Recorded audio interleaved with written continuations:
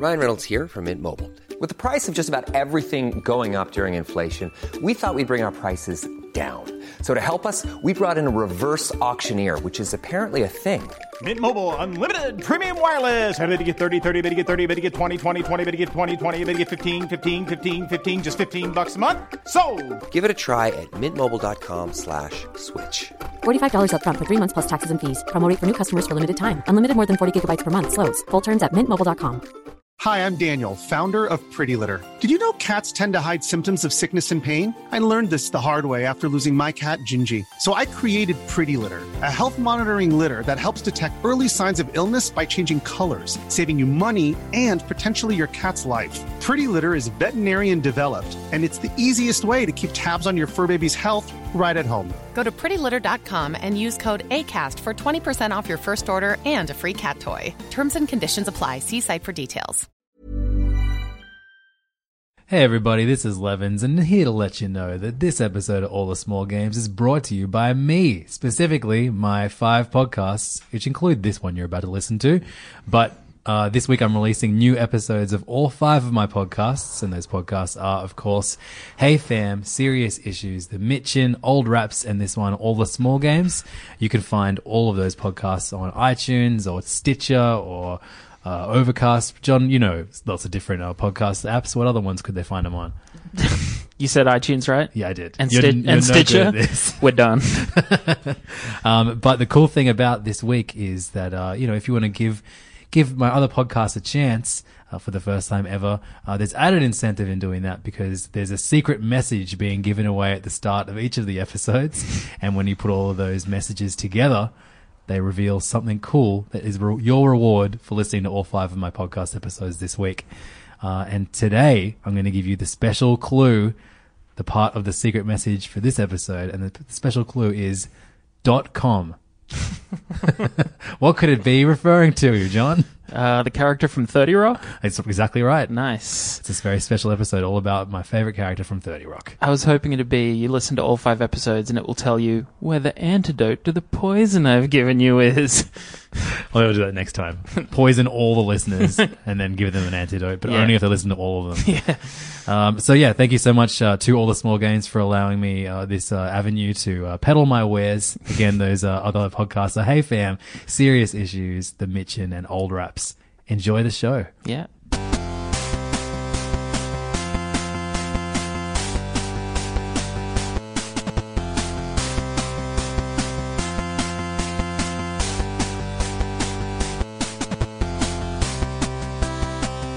Hey, what's up? Welcome to another episode of All the Small Games, episode number 3. Big 3. My name's Andrew Levins. I am Jonathan Valenzuela. Jonathan. JV, I don't know, John Valenzuela. I've been leaving letters off your name every time I tell it to people. They're all silent anyway most of the time. It's like, you get a 4-syllable last name. You're only getting one for the first. Barely. Just a nod and then Valenzuela. So on today's show, we are going to be talking about all of the indie games, the small games, if you will, that were announced during the E3 conferences that happened over the weekend. And my God, there were so many good indie games. If you like, you had to kind of look for them and watch maybe outside of some of the bigger keynotes, but there were a heap of great indie games in there. Totally. But before we get to that, it's about the games that we've been playing recently. Yes. It's been a month since we last recorded, and we just need to inform everybody of the many indie games that we've been playing. Damn straight. You've probably got a lot more under your belt than I do, because the good folk of Montana have needed saving, and Far Cry 5 is my jam at the moment. Get that big game talk out of this podcast. True. This podcast is all about indie games, games made by smaller developers or smaller experiences made by other developers. Yeah, they may be funded by the big publishers, but at heart these are games that are on the small side. Hence, all the small games. Nothing over $50. I was going to say like 10, 20, no. 20, 40 at least. Come A on. Way Out was $40, wasn't it? Yeah. Okay, that's the most expensive game that we've talked about so far. Probably reviewed so far. Yeah. Okay, that maybe is the benchmark then. Sure. I look forward to breaking that benchmark. I'll go through a list of some of the games that I've been playing over the last month, starting with a little game called Yoku's Island Express. I've been seeing raves for this game. Everyone's really into it. So this is a game made by Villa Gorilla, who's a developer. It was published by Team 17, best known for publishing the Worms games. Yeah, they've been publishing heaps of stuff lately. I've been seeing their logo. I can't think of any off the top of my head, but I've just been seeing their logo pop up more and more often. Team 17, yeah. And they're actually doing Overcooked, who announced a sequel. Oh yeah. This last week as well. Yep. We should point out that we're recording outside in a beer garden, by the way. Yeah. So there may be distractions. I actually brought a third mic in case we want to just interview some other people. Yeah, just sure. like elderly Let's drinkers. Let's ask the bartender, what have you been playing lately? So Yoku's Island Express is a game that brings together the worlds of Metroidvania exploration and pinball. Yeah. So cool mechanic. I would say I probably play like 4 Metroidvania games. Well, actually, no, I have evidence in my hand right now that I haven't this month. Maybe 2 Metroidvania games a month. Yeah. Which is the combination of Super Metroid and Castlevania, where you are essentially like, it's like an action platformer. You're going through, you're shooting yourself. Shooting others. That's dark. You're shooting enemies and gradually upgrading your weapons and your abilities that allow you to go back to areas you visited earlier in the game, and they open up new parts of those areas, and you can explore new places because of the abilities you get access to. That's the big difference from your general platformer, which tends to run left to right. Yep. You run through a level, you finish the level, you move on to the next level, whereas Metroidvanias are, you have a giant map to explore, bits of which are locked off. Yes. Until you get certain things. Totally. And so Yoku's Island Express, you play a dung beetle who is attached to a ball. And basically you move the ball left or right, and your shoulder buttons control left and right flippers, that like pinball flippers that you come across throughout the environment. Awesome. And you've basically you've been assigned the job as the new head of the delivery service, so you're essentially a postman. Okay. Post beetle. You're a post beetle. Post dung. Post dung beetle. You've got to basically make your way through all this through this massive island, and deliver packages to different people that you meet in your journey, and basically save the island. Yeah. In the process, and you get access to different abilities. Like you can do different kind of jumps, and you get like little like kind of friends that can help you do certain things to allow you to access areas, to allow you to like swim. Okay. It is such a beautiful, vibrant game that is so well written as well. A lot of games are just like the simplicity of the story isn't important. It's just about the characters and how well written the characters are. Yeah. That you encounter while you're playing. It's such a great little like inventive mashup of 2 things that I'm a big fan of. I fucking love a good game of pinball. Nice. And cool. I've already said how much I love Metroidvania games. And this, it totally is, transcended my expectations of what those 2 would be like together. Awesome. Because when I heard about it, I was like, how the fuck is that going to work? Yeah. But it works really, really well. It's an astoundingly good game for the Switch. I played it completely handheld. I had a little bit when it was docked, and I found that there's a bit of lag in input lag, and I could never. There's a certain thing you unlock that allows you to spin around and around pegs, right? And you go around quite fast. And when I would release in handheld mode, it was pretty precise. But if I was docked, it would I would go in the opposite direction. Could never nail it. Yeah. All right. Cool. What's that? Yoku's Island Express. Yoku's Island Express. Look, there's no one actually says Yoku at any point. But, sure. Yeah, and there's a great twist. There's a great twist with in regards to the main enemy, and then an awesome redemption for said enemy. Oh, cool! Okay. Highly recommend it. Oh, nice. Hey, everybody! Sudden change in scenery. It's also sudden change in day. It's now Tuesday night. We started recording the episode outdoors in the great outdoors. Yes. It was stupid cold. It was. And suddenly other people started rocking up, and we were like, hey, we can't do this anymore. No, we couldn't. So we put it off, and now here it is, Tuesday night, and we are back into it. So we just finished with Yoku's Island Express. That's right, and so now I guess it's time for you to tell me, John, what a game that you've been playing recently. Okay, I have been dabbling in a game called House Flipper. Yeah, this is like I'm so keen to hear you go in depth of this game. It's a game that I can honestly say that you would not enjoy in the slightest Cool. levels. Yeah. It was making waves on the internet about a month ago, and I naturally snapped it up the day that I saw it. So House Flipper is a simulation game, very much in the vein of I'm a sucker for these simulator games. Like, huge fan of Farm Simulator on iOS, and I got deep into Car Mechanic Simulator like about a year ago. So House Flipper is essentially a renovation simulator. Okay, but before you tell me that I'm going to hate this, remember how much I love games like Game Dev Story and all of the Taito Soft games. Okay, I'll turn you off it with Cairo Soft is with 3 letters, FPS. What? It's an FPS. It's a first-person shooter. Oh, sorry, FPR. It's a first-person renovator. Okay, Like- you know what? Continue describing Yeah. this game. So it's, as I've said, it's a first-person game. You're a person who's starting a renovation company, and so you start off, like, the eventual goal is to buy houses and renovate them in the way you want and then sell them on to people. But when you start, you don't have that much money, so you take on jobs, and the jobs are pretty cool because they kind of function as tutorials. Like, the first few jobs are all just, please clean my house and install a radiator. So it teaches you, like, okay, you go into the house, you pick up garbage, you got to mop up stains and dirt and stuff, shows you kind of the mechanics for installing things, and then each job sort of gets progressively a little bit more complex, a little bit bigger. It might be, there were jobs I was playing where it's like still the same clean the house thing, but the houses are much, much bigger this time. Yeah, and so eventually once you earn enough money, you can start actually buying houses and then sort of doing what you want to them. There are customers for the houses who will have requests like, we need 3 bedrooms for, us and our 2 children, or I like blue living rooms, that kind of thing. And so you sort of follow their orders and then sell the house on afterwards. It's amusing. I was highly amused for about the 5 or so hours that I played it. Wow. And then Is the writing decent or? there's no writing. Oh. It's just you in a house fixing stuff up. It's kind of cool in that it's very handholdy is not the word, but it very clearly outlines what they need you to do. And So, like wait, okay, so I'm used to like the Animal Crossing version of this, where Right. it's like somebody wants something, but they're a cute chipmunk with a hat, Yeah. and they have a defined personality, and you want to make them happy because they're written really cutely, and you cannot sleep if that little chipmunk's cheeks aren't rosy with the satisfaction that you made him a new apron. you would fucking hate this game, dude.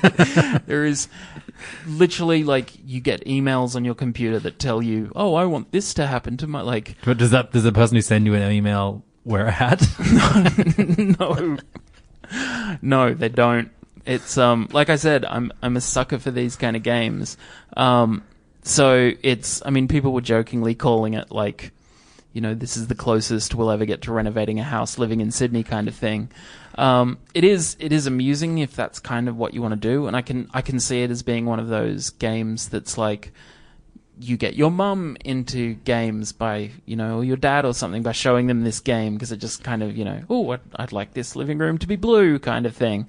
Yeah, it has a kind of cool little RPG thing about it. Like, as you perform tasks, you unlock points to upgrade your equipment, or like, so you can upgrade like your mop so it cleans more dirt, or it cleans it more efficiently, or you can earn extra money by haggling on jobs, that kind of thing. So that was a cool little wrinkle on top. But I did jobs for ages and then looked at the house, the actual like buy a house and renovate it thing, and I was like, there are other games that I could be playing right now. But the funny thing is, it did remind me of a game that I want to give a big shout out to, which is it's a game called Viscera Cleanup Detail. Okay. And this you might appreciate. It's a little bit weirder. In Viscera Cleanup Detail, you play a janitor who is sent in after situations like, a mutated species in a biolab has gone mad and killed everyone in the lab. So your job is to go in and like pick up all the dismembered corpses and mop up the blood and all the bullet casings and like fix things that have been broken. It's in a very similar vein to House Flippers. You have your task is to clean up the place, and at first, if you're not into those kind of games, you get bored quickly. But as I said, I'm a sucker for it. So last year sometime I spent a good weekend just going level after level, like, where's that last goddamn bloodstain? Like, and it's got a like kind of evil sense of humor in that like you can kick over the bucket you've been mopping with, spilling, you know, bloody water everywhere. Fuck. Or like the machine that you get buckets of water from might randomly dispense organs occasionally, meaning that you've now got like blood all around the machine you've been working on to clean up. So yeah, that's a very fun and weird sort of version of House Flipper. What's it called again? Viscera Cleanup Detail. It's funny given that like I often play video games instead of cleaning up. Yeah. But like cleaning up features in so many video games that I play. This is true.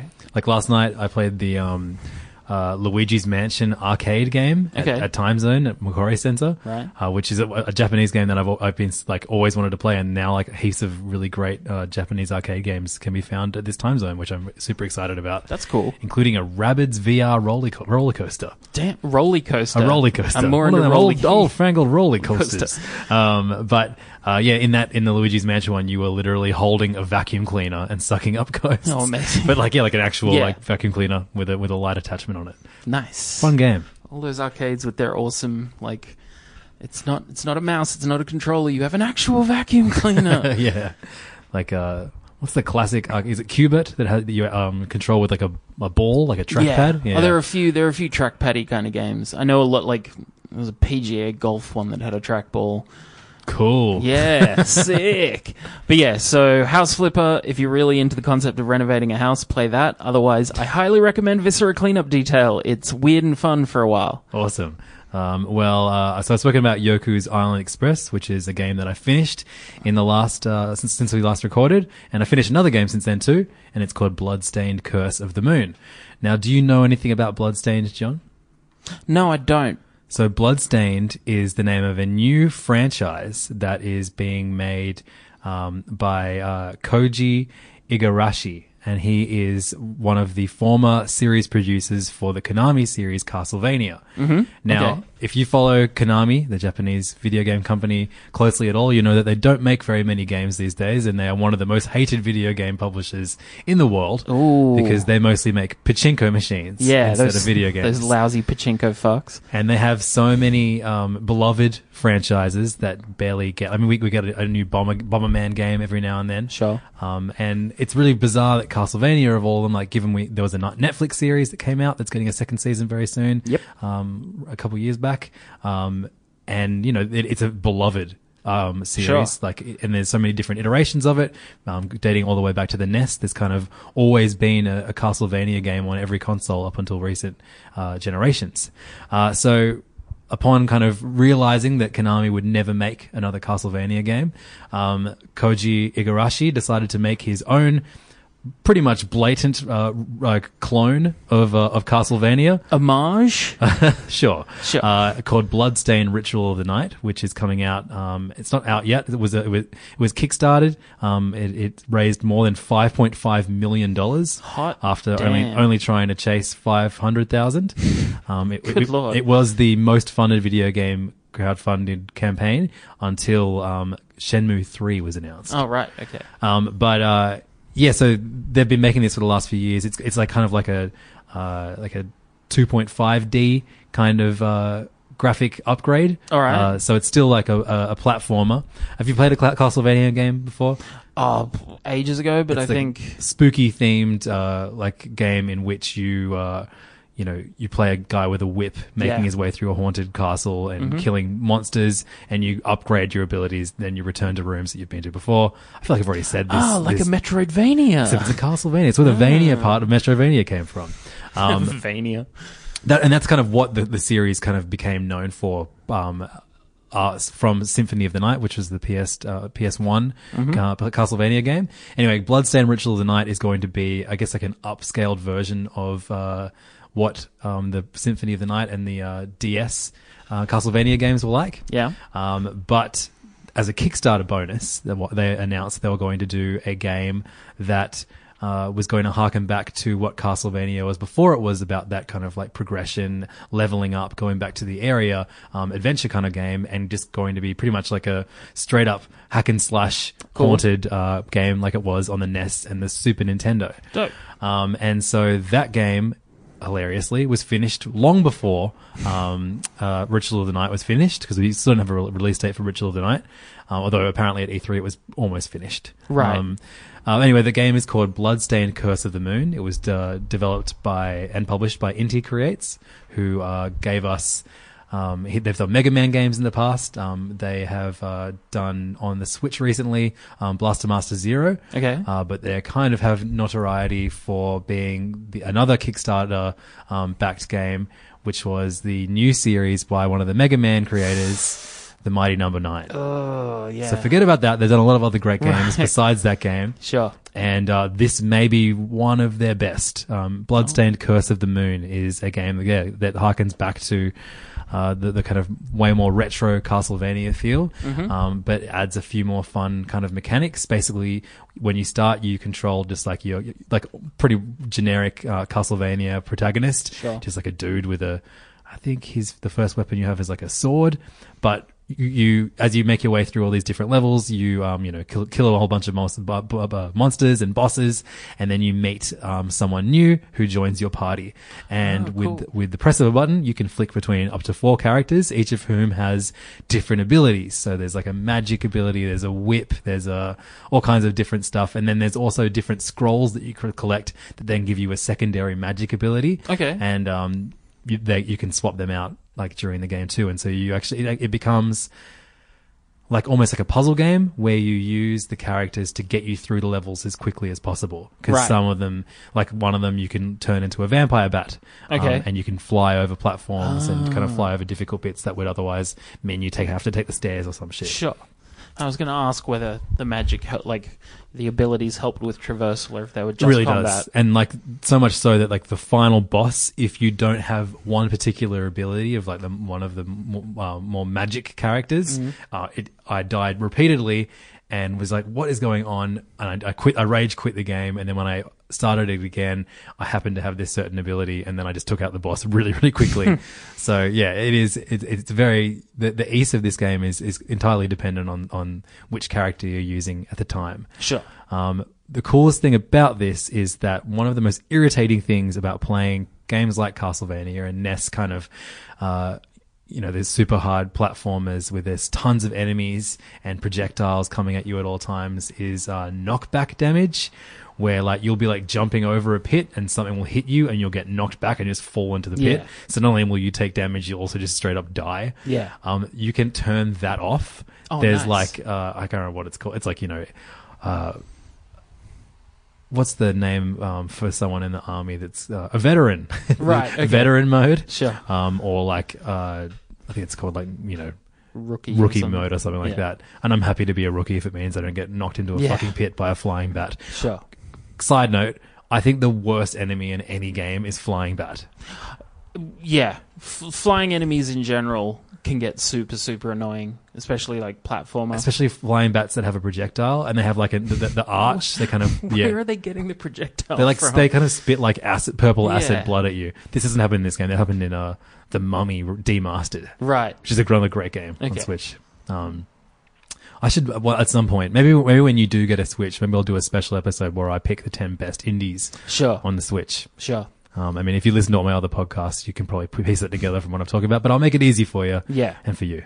So Bloodstained Curse of the Moon, it's super fun, great gameplay. Even though I burned through it, I'll totally go through and play it again and try and access all the different areas that I wasn't able to at the beginning, now that I have all the characters. I was going to say, does it have like a collectibles? Yeah, and also apparently different endings as well. Oh, right. Which is really cool. Yeah. And like the story's funny and sweet, but the gameplay is just like, it's just one of those great kind of classic NES games that, begs for replays. Yeah. I highly recommend Bloodstained Curse of the Moon. I think it was like $15 on the Switch in Australia. It's probably $10 in the States. But definitely whet my appetite enough. I'm super excited for Bloodstained. Ritual of the Night, although I'm not crazy about what I've seen of the visuals, but I'm sure I'll get used to them. In like 3D games that still try to look retro but also look a little bit too modern. Yeah, it's a bit too polished. Yeah, everything looks a bit too shiny. Yeah. But luckily, I'm sure I'll get used to it pretty quick. All right. Okay, so another game that I finished over the last, or since the last podcast, is it's called Far Lone Sails. So Far: Lone Sails. It's an exploration adventure game developed by Octomotive. It is available on, I definitely know it's available on Windows because I bought it through Steam. I think it's available on Mac as well. Maybe it's coming to a console, perhaps PlayStation. Basically, the game it's a left to right kind of scrolling. It's Inside. I'm playing. Right. I'm playing Inside again. Every month is a new Inside. Yeah, I'm just playing a different version of Inside. You play this little red figure who you kind of start on a grave of someone that you're mourning, and then you start moving to the right, and you run through your house, and then run to this garage where you take control of this large sort of like land-based yacht, almost like it's a big kind of steam-powered machine, and that's your vehicle for the rest of the game. You kind of have to take this machine and navigate it across this sort of post-apocalyptic world. It looks like you're sort of rolling across a dry ocean bed. It's beautiful. The game is like the sort of landscapes that you roll through are absolutely stunning. It's got a great sort of like, from memory, there's no kind of background music or soundtrack. It's mostly just like occasionally you come across like radio masts that if you picked up a radio early in the game, like you'll get a kind of burst of music as you move towards and then beyond this radio mast, but mostly it's just the silence and the noise that your vehicle makes as it goes along. So it's kind of a horror game as well? No, not even horror. It's the creators of the game have stated that they left the story they intentionally left the story very vague for the gamer to kind of make up their mind what happens in the game, and I kind of feel like it works a little bit against them. Like right. It doesn't, for me at least, it didn't have the same sort of emotional resonance that a Little Nightmares or an Inside did. Like, sure. Because they left it so open, I never really felt like, oh, I'm emotionally attached to this character, and I know, I reached the end and kind of went like, oh, that's it. Okay. So you finished this one? Yeah. It's really not long, like 3 hours you can clock it. It's got some puzzle platforming elements to it, like you'll pull up to you'll occasionally pull up to a workshop and have to kind of hop around and figure out how to keep your open doors to keep your vehicle moving or anything like that, or you add like there are upgrades that you can add to your vehicle that sort of, you can add sails, for instance, so you don't have to collect as much fuel to keep your steam engine running, and like you can get like a fire hose that helps you put out fires, and then a welding torch that helps you fix your vehicle and keep it moving. So yeah, all the like the puzzle platforming stuff is very mild. It's not necessarily that difficult. There are a few brain teasing moments. There was one moment towards the very end of the game where my vehicle kept exploding as like a volcano blew up in the background, and I just couldn't work out what to do. And eventually I got so frustrated that I just hopped online and was like, what the fuck do I do at this point? And the answer was just go faster, which I was like, oh, okay. And that was like the last thing before the end of the game. But if it pops up in a Steam sale, I'd say buy it if you're looking for just a nice little 3-hour short experience, some very cool visuals, some nice little sort of, there are some great moments where the camera kind of pulls back to give you a sense of scale of like where you are in the world and that sort of thing. So yeah, very, very enjoyable in that sense. Awesome. So far only on PC, but hopefully coming to console soon. Yeah. I should point out that both Yoku's Island Express and Bloodstained Curse of the Moon, to the best of my knowledge, they're all available on all consoles, pretty much. Dang, okay. Everything. Yeah, I think I've seen Bloodstained pop up on Steam.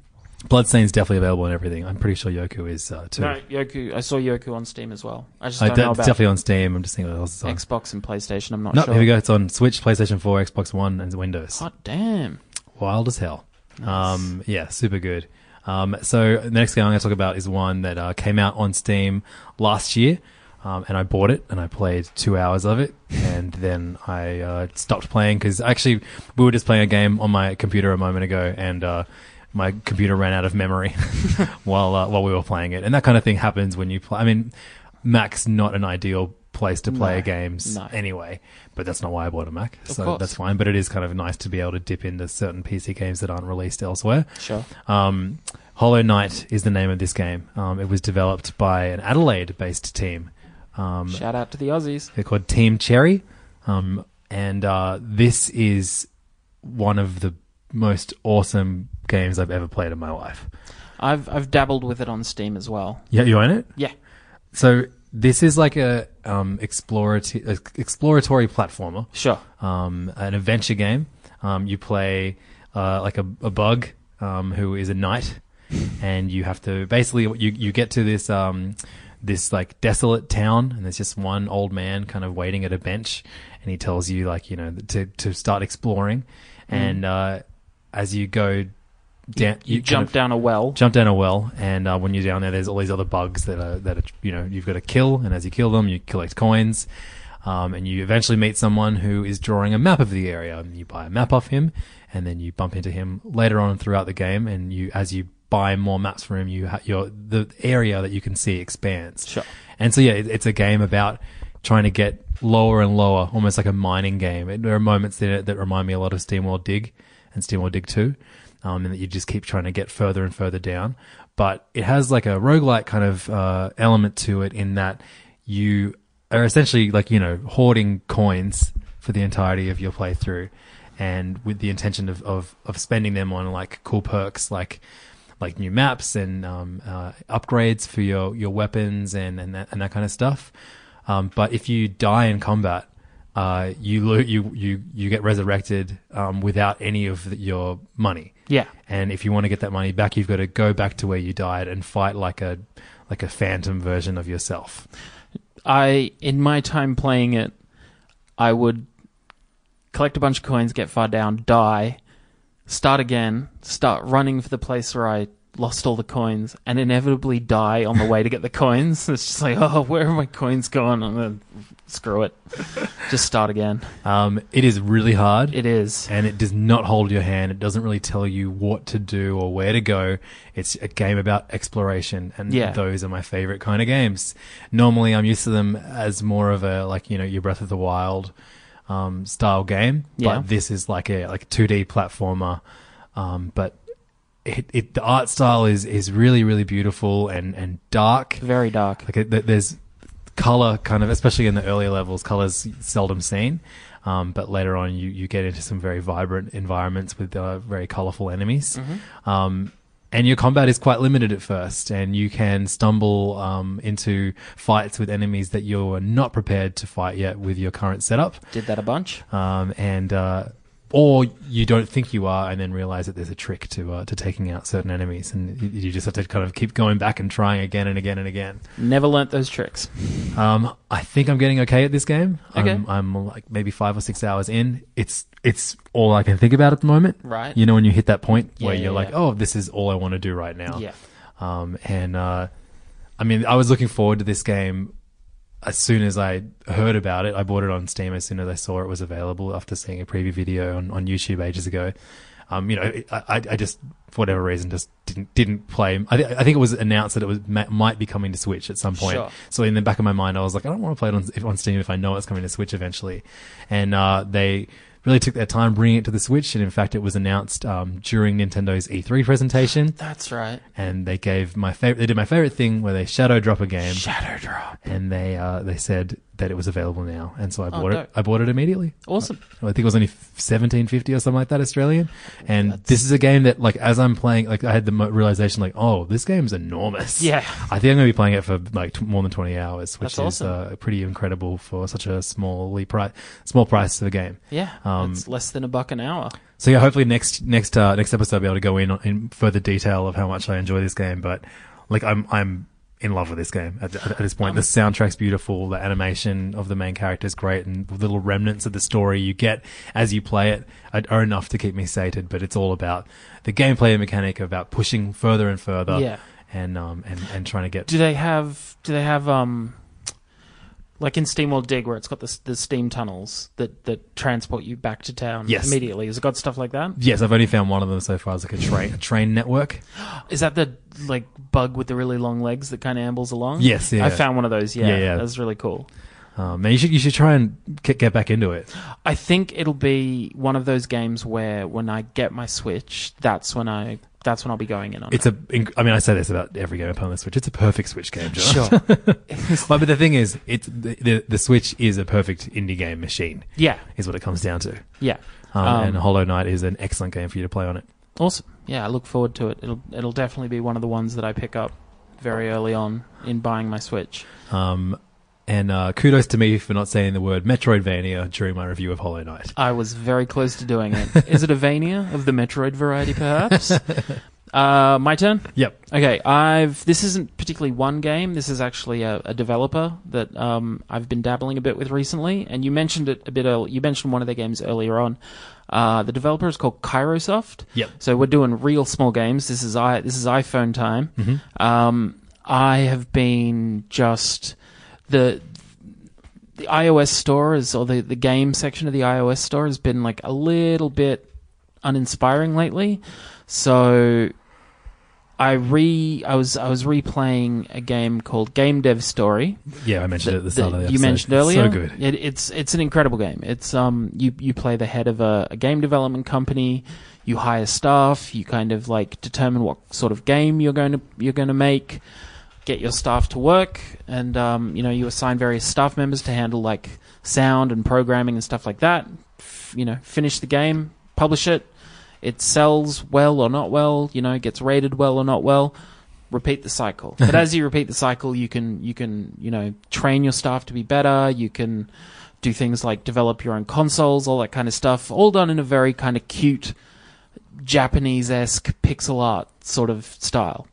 So Game Dev Story is that's the one you would know. They have released so many games. Oh, I own most of these. Oh, you do? Yeah, okay, yeah. right. But I feel like there's like Mega Mall Story. Played that one, not recently, but played it. Like it. I'm trying to think of all the ones because I went through.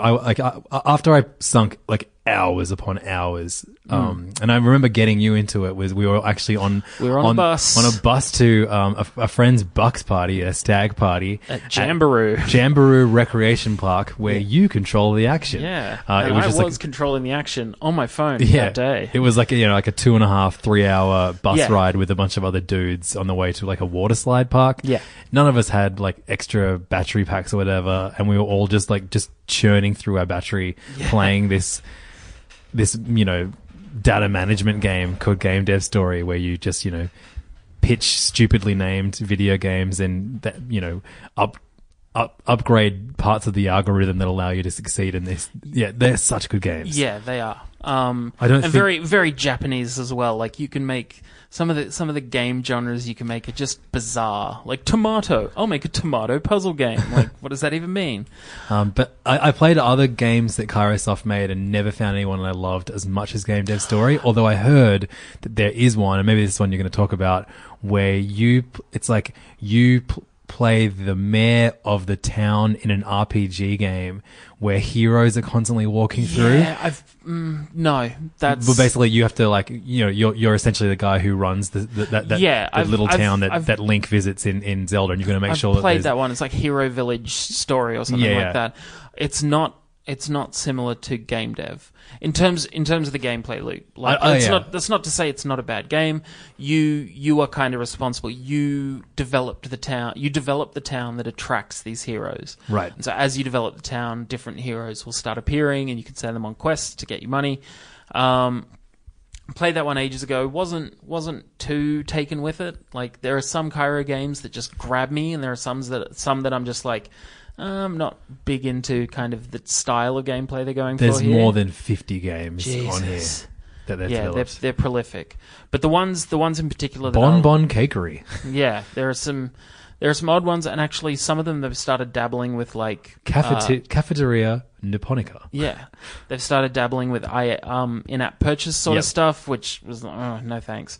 Like a lot of the games are $7.99 on the Australian iOS store. You buy them. There's no other things you need to buy. You just get the great game. Yep. So the ones in particular I'm talking about, there is there is the one that I've found that is most similar to that game dev story gameplay is Magazine Mogul Story, which is where you run a magazine. It's the exact same thing. You have your team of writers and artists and whatnot. You've got to come up with the best combination of story, audience for the story, location that you'll be reporting on it, that kind of stuff. Right. You pick like this person will do the design for the story, this person's doing the reporting. Same as game dev story. There are some extra gameplay loops on top of it where like your magazine helps to develop the town it's in and can like partner with other different towns, and the advertising in the magazine can help or hinder based on which audience you're going for. Highly recommend that one. Other ones I've played recently are Pool Slide Story, which is where you're responsible for building an aquatic center, essentially. Awesome. Very sort of like roller coaster tycoon-esque, like you build pools and then you build slides that go into the pool and all kinds of like, there are lots of restaurants you can add to your aquatic center. So haven't gone like through and looked at everything that they do. There are heaps of food games. They've got one called, there's one about making sushi, there's one about making ramen, and there's one called the Pyraplex. Right. Design and build your own pyramid. Train staff to be pyramid pros. Oh my God. Cultivate international trade. Pump that pyramid power. Rule an ancient civilization. That's they're so wacky. I love Kairosoft. So Pool Slide Story is really fun, like all the kind of the slides you can unlock and that kind of thing. As I said, very sort of SimCity-ish, like you build the sort of space that you're working in. And the one that I've been thrashing recently is Station Manager Story, which is where you build a train station, essentially. And this one has like a big departure from the sort of typical gameplay loop of Kairosoft games, where you have your water park, or you have your game store, or you have your game dev company, or you have your restaurant, or this or that, and you just work year on year on building it up. This one, there are like 8 different stations for you to unlock, and so as you reach a certain level of quality in one station, like you finish the year and it'll go like, cool, you got this in the rankings, you've unlocked this station now. So even though you've got this thriving station you've just been working on, you then have the choice to open this completely new station that might be a bit more expensive to do certain things in, and that kind of stuff. You still get money from the previous stations that you've opened. Each month you get like 40% of whatever they earned during the month, which helps a bit. But it's been like every Kairosoft game. The weird thing with Kairosoft games is they're almost like there's a black box that sits in all of them, which is where you put input in, something happens in that black box, and then output gets spat out. Yep. So you might go like, for Game Dev Story, for instance, you'll be like, oh, I'll make a ninja racing game. This little black box does its thing, and then goes, it was not a good game. And you're like, okay, what happened in the middle? How do I change this? Yeah. So it's literally just you experimenting by putting in inputs and seeing what the outputs are. This one is a little bit like, the gameplay loop's been really tough because it costs gold to build stuff on the station, but gold is really slow to come in. So I've kind of been like, until you're 3 or 4 stations in, and like you can dependably get like 300 gold every month from other stations. So it's been real interesting kind of trying to work out what the gameplay mechanics and loop are for this. Because unlike most other Kairosoft games, this doesn't have like a really in-depth. In every Kairosoft game, if you go to the options, there will be a button that says how to play, and there will be like a 30-page kind of manual that explains every detail of the game, not massively in-depth, but enough that you understand what's going on. Think like IKEA instructions. Yeah, almost. It'll go like, here are customers. Customers want these 3 things. Here's how you do these 3 things. There isn't one of those for this game. Every once in a while, you get like a newsletter from a train station magazine that's like, hey, customers, do this. But it's you can keep all of them and you can delete them. And if you delete them, you're essentially fucked because you're like, I don't know what that was about, that kind of thing. So, I haven't played all the Kairosoft games, so I can't be like, it's a radical departure from their normal, but I'm enjoying it. I'm enjoying learning how to kind of play it, but it can get frustrating at times. Cool. But if you have a brain and a heart and an iPhone and $7.99 burning a hole in your pocket, I have all those things. definitely buy yourself some Kairosoft games. They're super fun, super addictive. So finally, I just want to go through 2 games that I have played a small amount of in the last month, and one of them is called Runner 3, which is the latest in the Bit Trip saga. You ever played any of the Bit Trip games? I've played 1 and 2 of the Runner series. So Bit Trip Runner. So basically, it's like a bunch. It used to be a bunch of like 8-bit kind of games, like rhythm games. Yeah.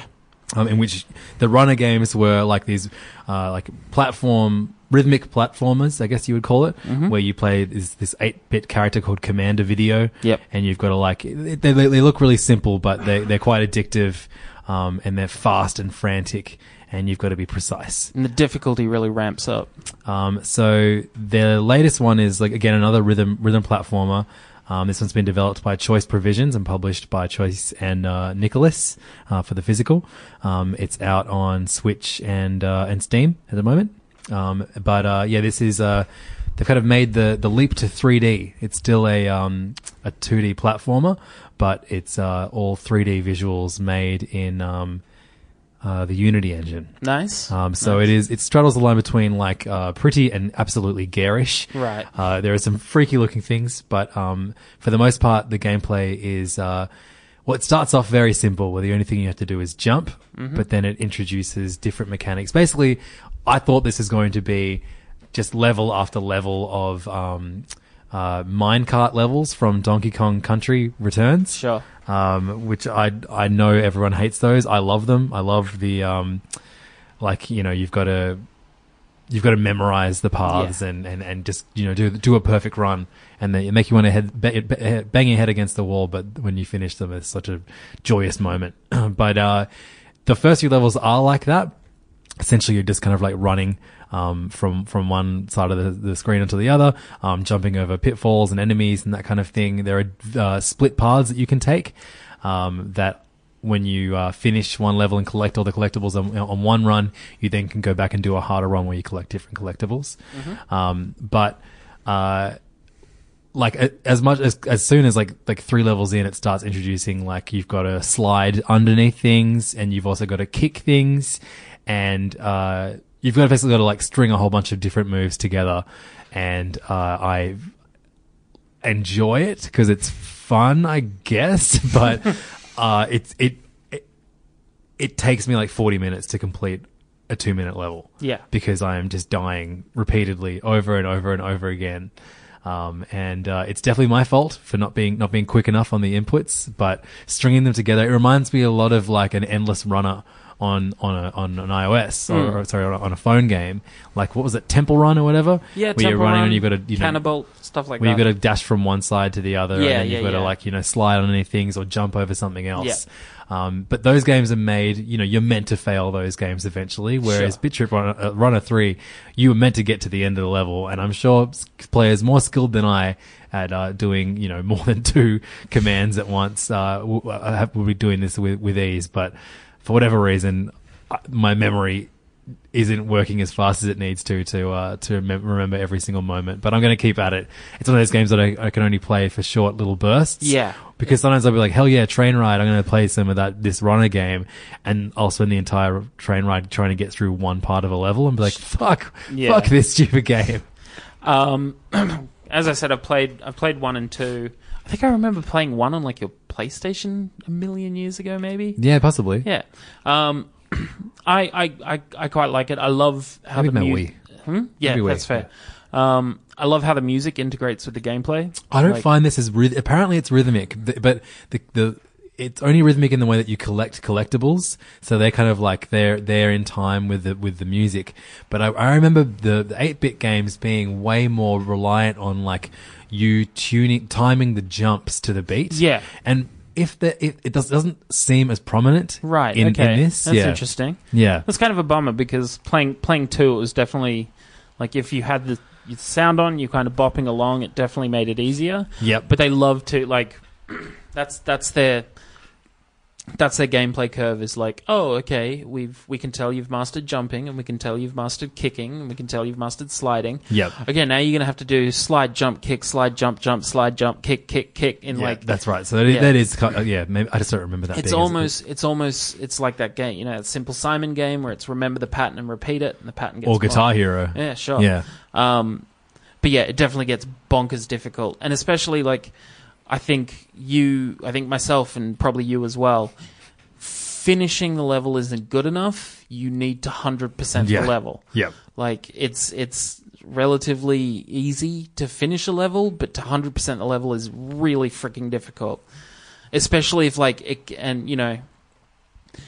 can be as simple as like, oh, I forgot to jump at one particular point in this thing, and that's missed me like 2 collectibles. Yep, and even though you haven't died, you're like, oh, back to the start of the level. Yeah, exactly. Okay, yeah, definitely. Well, then, and that I'm fine with that in a Donkey Kong game, I guess, because it's less to remember. Sure. But this is like, the rhythmic part of this, I guess, my brain isn't good enough for it. I really want to get good at it, though, because you can unlock Shovel Knight as a playable character. Awesome. And also, weirdly, Eddie Riggs from Brutal Legend. I can kind of see that checking out. Like, Double Fine. Yeah. Double Fine would be one of those indie publishers that's like, look, the more like we get our characters in different games, that works for us. Yeah, exactly. It's always, just as a side note, it's always been fun to see like all the kind of indie games share their IP like that. Like, you might be playing something and Super Meat Boy will turn up. Yeah, like, totally. Even if it's just as like a little decoration on a shelf, but it's cool to be like, no, Super Meat Boy, that's right. Yeah. The whole thing is narrated by Charles Martinet, who is the voice of Mario and Luigi and Wario and Waluigi. Good to see him getting work. But he's like, I'm Charles Martinet, and this is Runner 3. Amazing. It's really, really strange. But I like it. The presentation on this game is awesome, and I want to unlock more of it so I can enjoy more of it, but I fucking suck. Yeah. And finally, and this ties into our next segment, which is going to be all about the indie games that were announced during E3 over last week.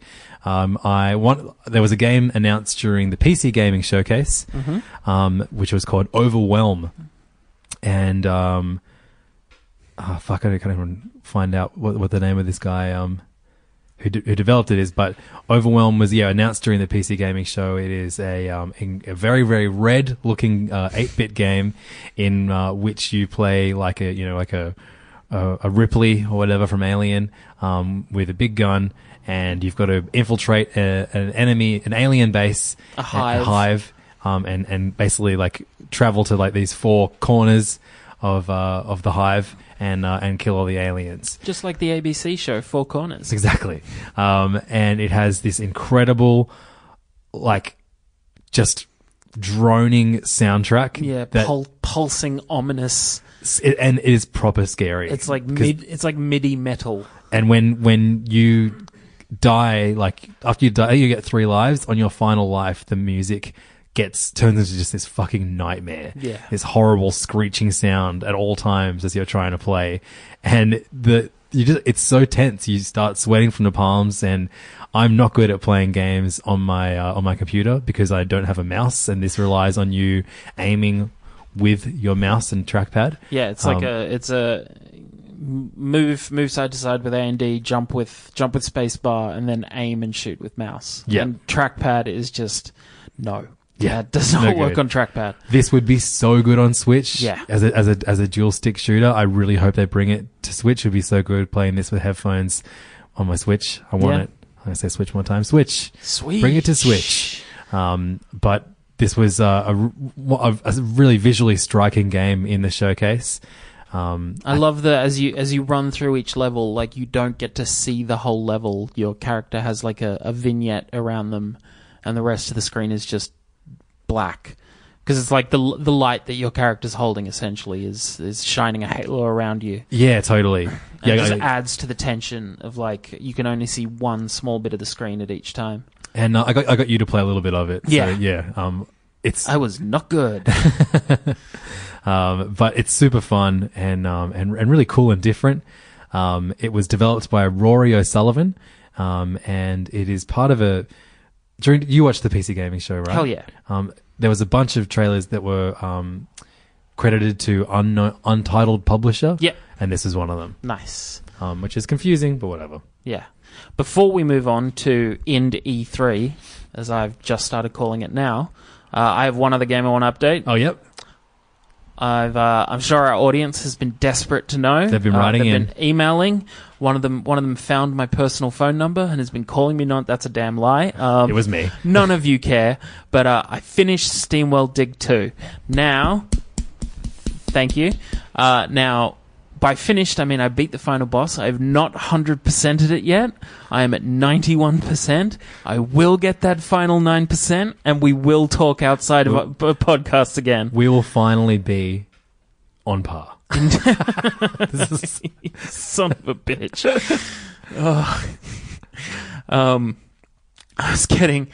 I was getting mad at Levs recently just because, like, I think it was in the shower thinking about, like, oh, got 100% SteamWorld Dig, and then I was like, that motherfucker has not finished any of the games I've gotten for him.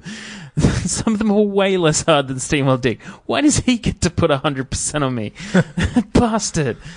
But still want to finish it because it's an amazing game. Yeah, and shouts to Image and Form, who recently wrote to us. They're those who made and published the game, who got in touch with us and said, we listened to the show, thanks for talking about the game. Yeah, thanks for listening, cool. guys.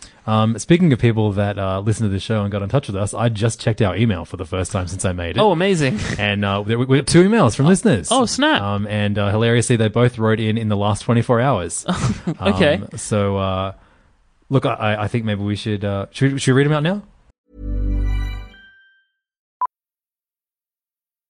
Millions of people have lost weight with personalized plans from Noom.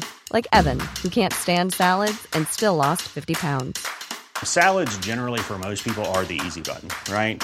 For me, that wasn't an option. I never really was a salad guy. That's just not who I am.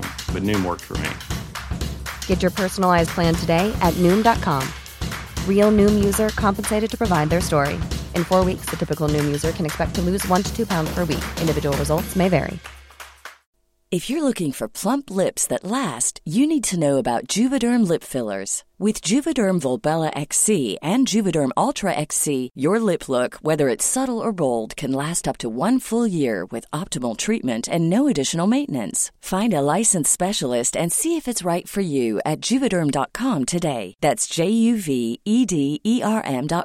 Add fullness to lips in adults over 21 with Juvederm Volbella XC or Juvederm Ultra XC. Do not use if you have severe allergies or a history of severe allergic reactions, or if you're allergic to lidocaine or the proteins used in Juvederm. Tell your doctor if you have a history of scarring or taking medicines that decrease the body's immune response or that can prolong bleeding. Common side effects include injection site redness, swelling, pain, tenderness, firmness, lumps, bumps, bruising, discoloration, or itching. As with all fillers, there's a rare risk of unintentional injection into a blood vessel, which can cause vision abnormalities, blindness, stroke, temporary scabs, or scarring. For full, important safety information, visit Juvederm.com. Hey, I'm Ryan Reynolds. Recently, I asked Mint Mobile's legal team if big wireless companies are allowed to raise prices due to inflation. They said yes. And then when I asked if raising prices technically violates those onerous 2-year contracts, they said, what the f*** are you talking about, you insane Hollywood ass f-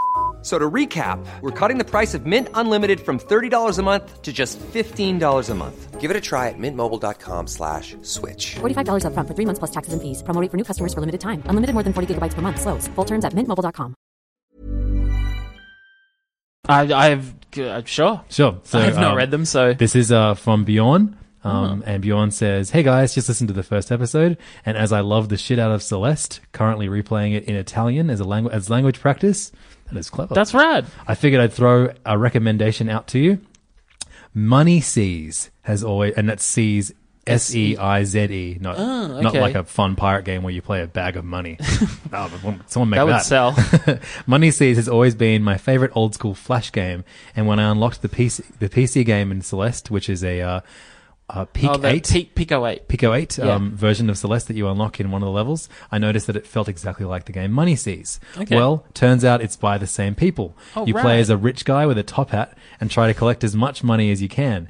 It doesn't have any story beyond that, but the platforming is so precise and it adds a lot of different challenges by introducing different birds that fly away if you take too long, use your double jump, or kill any enemies. Plus, there's insanely hard secret levels. So basically Celeste. Cool. Also, I was wondering what your thoughts on online flash games are. Today, they have kind of developed into the bad sort of grindy mobile games, but when I was younger, that was where I got my indie game fix. Amorphous Plus, Cannabolt, Money Seas, I sank hours into these games. Love the podcast, keep up the good work, and greetings from Germany, Bjorn. Thank you, Bjorn. Shouts to Bjorn. Yeah. Thank you so much for being our first email. Yeah. Really appreciate it. And again, if you want to get in touch with the show, the email is allthesmallgames@gmail.com. Yeah. So I feel like flash games were something that we bonded over, like, quite early on. What? Remind me. Well, I mean, we were both obsessed with Homestar Runner. Sure. Which was a Flash-based cartoon and website.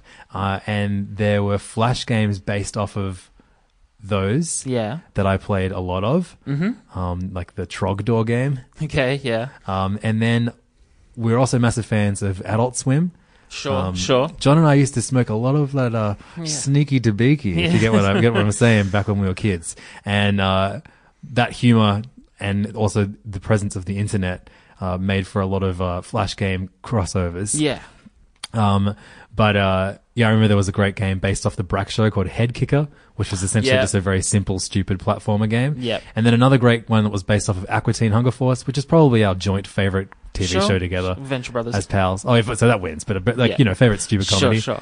But there was one called Head Games or something like that, where Carl from Aqua Teen's head falls off and you play as Meatwad guiding his body to his head.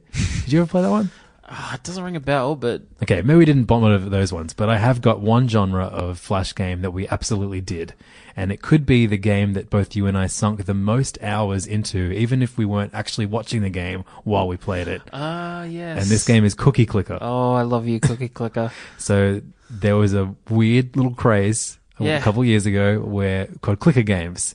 And well, that's the funny thing. Cookie Clicker 10 times. Cookie Clicker start. No, say it backwards. There are so many Clicker games around now. It was Cookie Clicker was the first one to do it, essentially, that I'm aware of. It's like... Well, then there was a simplified version of it before the one we started playing too. Yeah. And then there were also updates to it while we were playing it. Essentially, you open up your screen, you go to cookieclicker.com, and there's a cookie in the middle of the screen, and you click the cookie, and it makes cookies. It makes a cookie. Every time you click a cookie, it makes a cookie. And when you click it 10 times, you make money from the cookies. Well, cookies are the currency in the game. So as you click the cookie, you earn cookies. You then use those cookies there are a variety of things you can do. You can unlock, or you can buy things that make cookies for you. So I think the first thing you buy is like a cursor, and the cursor makes 0.1 cookies per second. It clicks the cookie for you. Yeah. So every 10 seconds you earn another cookie. You can buy more cursors. You buy 10 cursors, you're getting a cookie a second. There are a variety of buildings like that you can buy, and they're all they're all kind of themed around baking cookies. So it's like rolling pins, like grandmas. I think grandmas is one of the second things you can buy. Factories and like the higher you go, it's like rocket ships that bring back cookies from the cookie dimension and just weird stuff like that. It has such an incredible sense of humor. Yeah, it's got a weird sort of like story around it. Like if you buy too many grandmas, you cause like the grandma apocalypse. The grandma apocalypse or something like that. And we actually worked out that the grandma apocalypse was a good thing. It was. Because it put a multiplier on the cookies. But it's also like, it turns your cookie into this like nightmarish mashup of like grandma faces. Yeah. It took the game group we're in on Facebook, Virtual Pals. I think it still stands as like the biggest thread we've ever done that went for weeks as all of us were just like, I can't stop playing this game. And yeah, like basically it kind of became a competition of who could get further in that game faster. Yeah. And you knew that whoever was winning at the time had actually spent like entire hours just furiously clicking there, because it's still like the fastest way to make cookies was to click it yourself. Yeah. It was a nightmare, but I loved it. Oh yeah, I dove back into it the other day. The other day? Yeah, it was mentioned in some way, shape, or form at maybe the last job I was at, and I was like, oh yeah, Cookie Clicker. Oh, I've still got my save game like in a draft email in like my personal email address. Let's take a look. So I dove back in, and it's cool. Like, he's been updating it. There are more buildings you can buy. There are more kind of upgrades and all that kind of stuff. I was like, oh man, look at that go! Look at all those cookies. Close window. Yep. I'm done. I think I wound up being like. You played it for the I long bought list. a new laptop, and my old laptop just sat under a coffee table in my living room, permanently playing Cookie Clicker. I think after a year of that, I was like, guys, I need to stop this. This is real bad. So yeah, Bjorn, Cookie Clicker. Just a couple of extra things, Bjorn. I have definitely, in my more bored moments at various jobs, headed to Armor Games. So Armor Games is like an online repository of, is it Armor Games? Your Armor Games? No, Congregate. It's called Congregate with a K. It's sort of like a site that houses heaps of Flash games, like web-based games. Yep. Armor Games is a developer that has done a lot of stuff for Congregate. I think I think a lot of web games bleed into like iOS games. I think Earn to Die, which is a pretty great iOS game, started on something like Congregate. I'm a big nerd for what are called flight games, which is where like day one, you launch a paper airplane, earn money that buys you like a small motor that pushes you further, that earns you more money, that, you know. So Cookie Clicker, but with a plane. Cookie Clicker, but plane version, essentially, yeah. A lot of like, what's it called?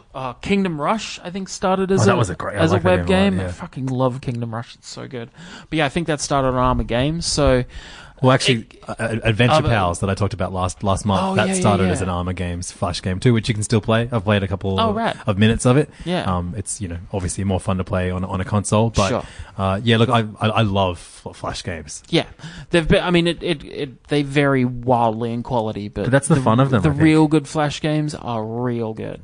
Yeah, and that's why there's a bunch of like, I've got my list of stuff I'm excited for from E3, and a few of the developers on that list.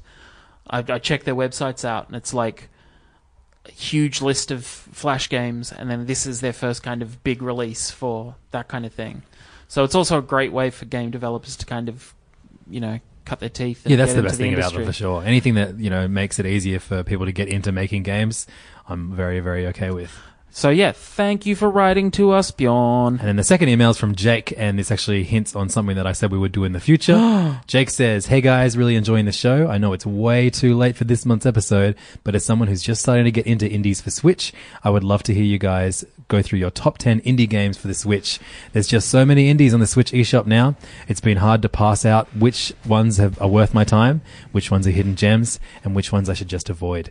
I know top 10 lists are a bit derivative, but I just love me a good list. Based on the pod so far, I'd imagine it includes Celeste, Owlboy, Shovel Knight, and Hollow Knight, but it'd also be cool to hear about some indies that you were into before the pod started. No matter what happens, thanks for another good gaming podcast for me to tune into every month. Keep up the good work." Awesome. Thank you, Jake.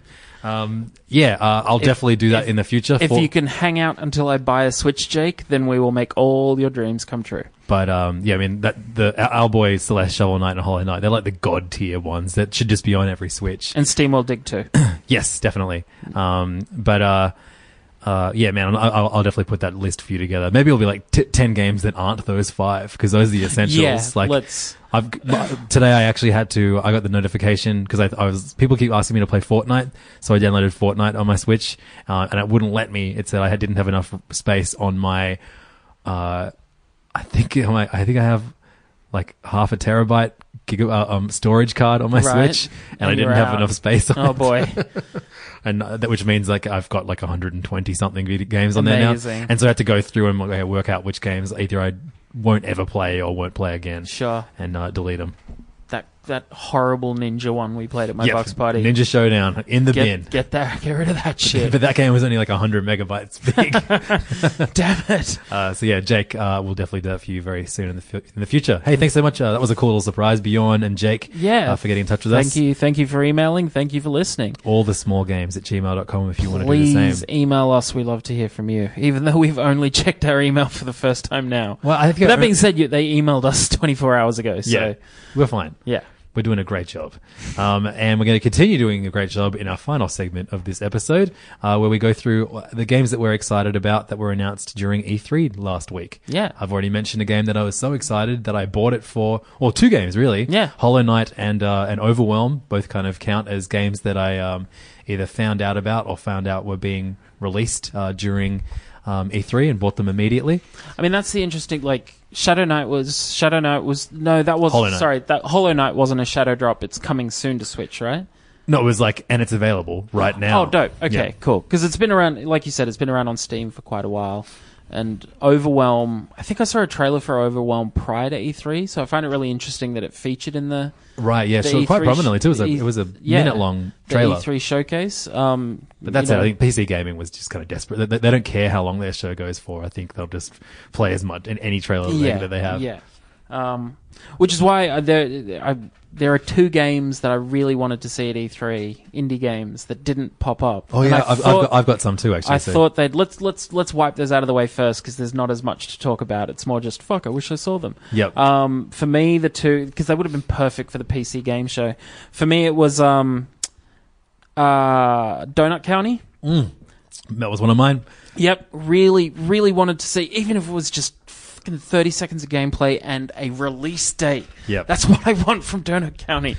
Donut County is like a game where basically you make a hole in the ground. Or you play as a hole in the ground. Right, and you have to make things disappear, like almost like a reverse Katamari. Yeah, so you start very small and you kind of roll around the screen and let stuff fall through you, and the more stuff falls through you, the bigger the hole, the bigger you become as a whole. The more big you get. Yes, big you get more of.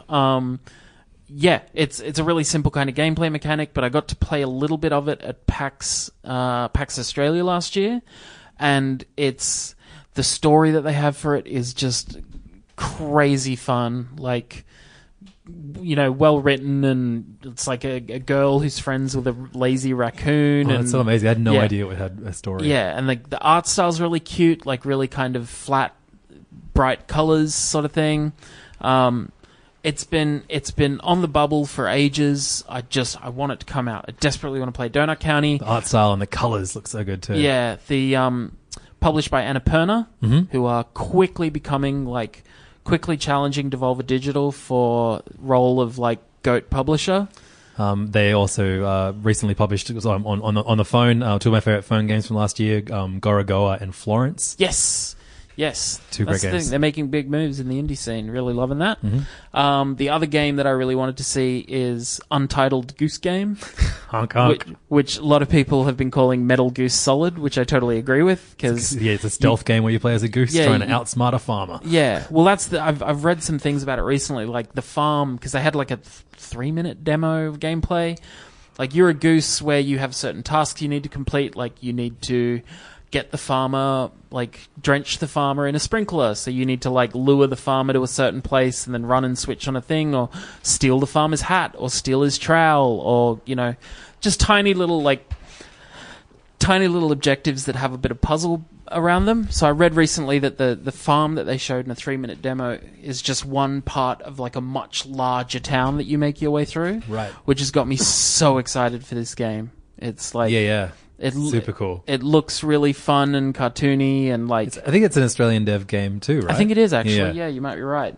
But that's the thing, when they showed the like, hi, we're an Untitled game publisher, I was like, oh my god, Untitled Goose Game! And there's Overwhelm, which I'm like, well, this looks cool, but it'd be better if it was Goose. So those are the two that I really kind of like... leaving aside something as obvious as like, when is Kentucky Route Zero Chapter 5 coming out? Like, those are the two games that I really wanted to see at E3 and they didn't show up. Yeah, true. Any others for you? For me, it is the final campaign of Shovel Knight. Okay. Shovel Knight King of Cards, in which you play as the final king, whose name escapes me right now, but he's got his big yellow... Shovel Knight King of Cards. I have to look it up because it's my one chance to say his name. If you don't say his name... he actually jumps out of the screen and stabs you in the face. The final chapter will never come out. But not only do you is it like a whole bunch of new levels, and then also reworkings of the original levels where you play as a new character with a new moveset, and that makes the actual gameplay itself completely different to the other campaigns. You can also just straight up play cards. Oh, okay. And people are saying that it could have just been a new full price game, but if you've bought if you either backed Shovel Knight as a Kickstarter or if you bought the kind of deluxe Shovel Knight pack, this is just going to be an automatic DLC update that you don't have to pay any money for. I read... There's a book I read a while ago. King Knight. I don't know, forget that. There's a book I read a while ago called Blood, Sweat and Pixels that I highly recommend. Anybody listening to this podcast, you fucking love this book. Written by Jason Schreier from Kotaku? Yes, I believe so. Yeah. Where he goes into like the development process for a lot of like big games and small games. And one of the games he does is actually Shovel Knight. And it was this really interesting story because it's these guys who were working for like a game studio that just churned out like shitty licensed games. They approached their bosses and were like, look, we want to do an original title. Like, we've got a good feeling about this. Can you give us the resources to do it? The game publishers were like, no. Yeah, so they said, well, you know, they essentially launched on Kickstarter at the time and had a really successful Kickstarter, launched the game. But then they were in this weird situation where they promised so much during the Kickstarter, which is all these extra kind of like playing all the extra levels and the nights and stuff, that 2 years after the game had been released, they were still working on Shovel Knight. And they were sort of reaching this point of like, oh my God, why did we promise so much? We just want to make a new game, but like we've been endlessly working on Shovel Knight. Which leads you to think that they would just like shovel this shit out and not give a fuck about it. But the amount of care that goes in, like the campaign that came out last year, the Plague Knight one, I like better than the main Shovel Knight game. Oh wow, okay. Like much better. I think the gameplay is so much more fun playing as this character. So that's like one of my most anticipated games, and I really thought that when during the Nintendo conference when Reggie was talking to the camera and he had his Switch in the background and you could see the Shovel Knight logo on the Switch in his menu. I was like, "Fuck yeah, we're gonna get it!" My body knight is ready. Yeah, but we didn't get it. Instead, we got Undercooked 2 and Hollow Knight. We got a different night, and we also got another game that I'm going to be talking about in a minute called Killer Queen. Sure. Any other missed ones? No, that's it. That's it. Cool. Let's dig on in. First of all, what did you think of E3 overall this year? There were a boatload of awesome indies. Some of the AAAs, like there were definitely some standout AAAs, but on the whole, like kind of I don't know. Maybe we're in a part of a cycle where it's like a lot of the stuff's already been announced, and that's the thing as well. There were like a lot of games were being announced prior to E3. Leaks or whatever, yeah. No, not so much leaks. Like, I mean, Ubisoft were just like, here's what the new Assassin's Creed is. That was because it got leaked. Oh, because it got leaked. Okay. Well, I guess, yeah, then leaks were responsible for a lot of that. But, like, almost all of EA's conference was uninspiring, I guess. Mean, who saw that coming? Yeah, crazy. Microsoft had a really good Prezzo, and, you know, I agree with the things being tossed around that they won E3, but I don't think it's because... I think they won E3 in the same way that you win a game of pool when your opponent sinks the black too early. I just think that they had the best show, but I don't think they had the best games. Yeah, they had the best show, and they had a great lineup of games, and really they couldn't afford to have another bad show. Also, I don't think you can actually win if you announce a gear. Like if your show contains a Funko Pop game. You can't win. You technically can't win. No one won E3 this year. You lost by default. Ubisoft were really cool, but we won't be discussing any of that because none of it was small. I thought I saw on your list that you consider Trials a potential. Actually, yeah. Okay, look, that is. Yeah, I mean that looks fucking great. Red Lynx is owned by Ubisoft, but it started as a small studio. Trials was a web game before it was a console game. So I guess spiritually, I'm shouting out Trials. Yeah. What is it? Trials Rising. Yep. I'm just so psyched that it's coming to Switch. Oh yeah, it'll be so fun on Switch. And it's a platformer where you ride a motorbike. Yeah, very, very. It's almost a physics puzzle, like just learning how to maneuver the motorcycle. But yeah, I guess, like I said, technically speaking, Trials is an indie game, and we can tick that one off my list because we've talked about it now. But yeah, Ubisoft's had some cool looking AAAs. PlayStation had a very, very weird conference. It was the worst run show by far. Yeah, but some amazing games in it, and I can rant vulgarly for about half an hour about Death Stranding and what I think of Hideo Kojima, but we won't do that here. You're keen or not keen? I agree with what you said on Hey Fam, another one of Levins' fantastic podcasts. Definitely give it a listen. Verified. Yeah. I agree with what you said, that I'm interested to see what he's doing, but I'm not interested in the game yet. Yeah, I think he doesn't give a fuck yet. I think he's going to win everyone over once people know what it is. But this is purely for fanboys. I know, but I'll say one thing. I'm curious to see if PlayStation will hit the same point Konami hit with Metal Gear Solid 5, where they just go, you've been fucking around for this for so long, and we've pumped so much money into you, and we still have nothing. The counter to that is Sony knew what they were getting into. Do they know the depth of it, though? Yeah, Do they know how deep I'm sure it goes? I reckon, I know that, like, they have the money that will just allow them to keep Kojima working on this game that will, like, just having him on board appeases so many people that, like...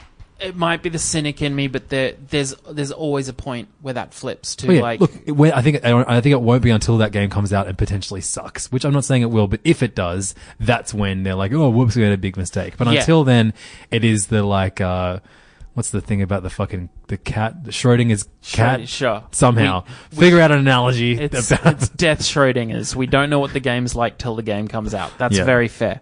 And here we are talking about a big game.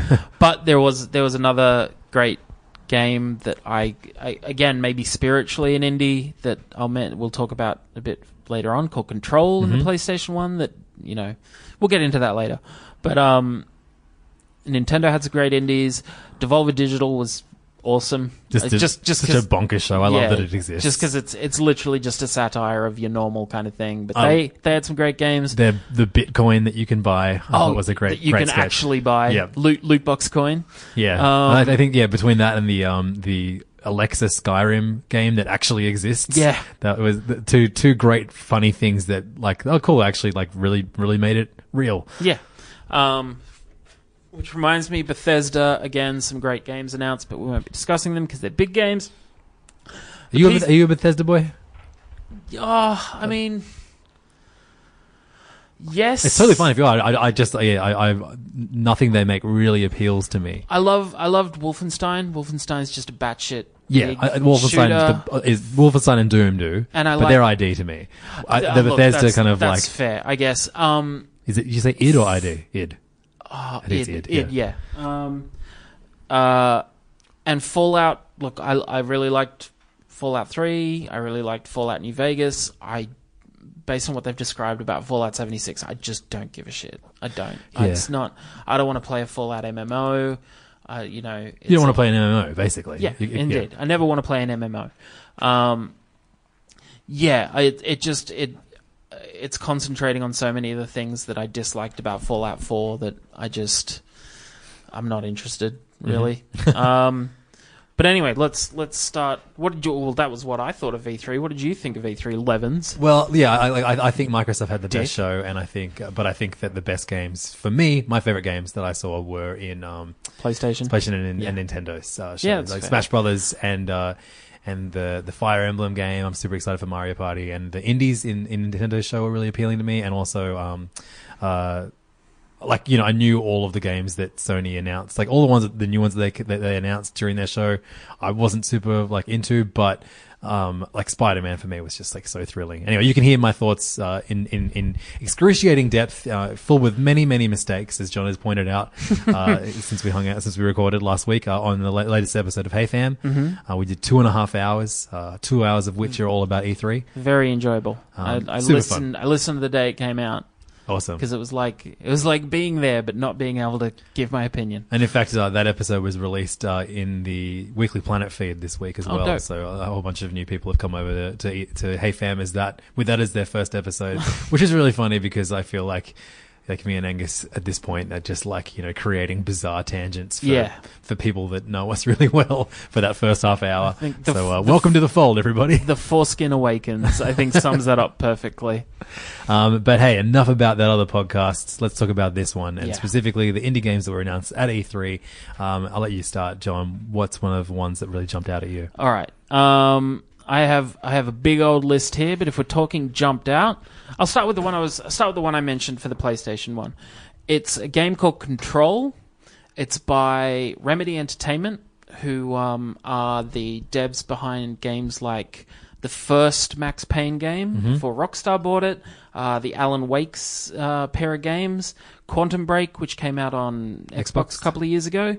So they're sort of, I'd almost put them in the bucket of like a triple I, which is like an indie version of your triple A's.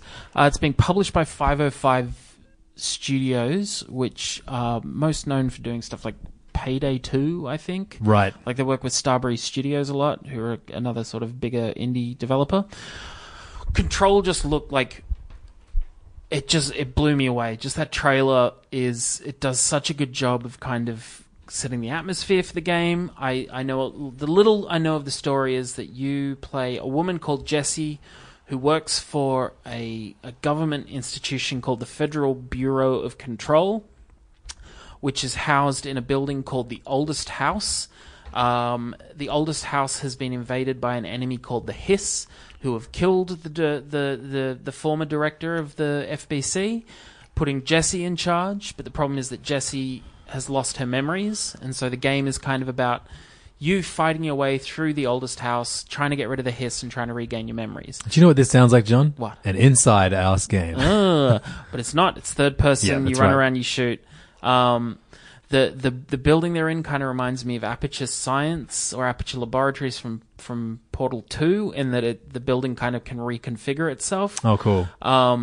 Just go and watch the trailer. There's also like a 4-minute gameplay snippet that is also just absolutely incredible. I'm going to make John post all of these trailers on our Twitter this week. Okay, cool. That'll be fun. Sure. Yeah. Yeah, big into it. Yeah, I think it looks incredible. The atmosphere looks amazing. I'm so excited to find out more about this world that you inhabit, and you also, it appears that as you play, you gain kind of these amazing telekinetic powers, so you can like use environmental stuff to fight enemies as well. That looks sweet. Yeah. Do you reckon it's going to be a PS4 exclusive? I'm going to go out on a limb and say probably console exclusive, right? And I'm fingers crossed it gets a PC release as well. Sure. Well, that was easily the best 3D shooter that I saw at E3 this year. But the best 2D shooter goes to a game that I saw in the Devolver Digital Showcase. Oh, yeah. It's been developed by someone called Dead Toast Entertainment, and it's called My Friend Pedro. It's one guy. One guy. Dead Toast Entertainment is one guy who mostly makes web games before he made My Friend Pedro. Oh, he made Nunchuck Charlie. Yeah. Oh, cool. His name is Victor Argan. So My Friend Pedro is described as a violent ballet about friendship, imagination, and one man's struggle to obliterate anyone in his path at the behest of a sentient banana.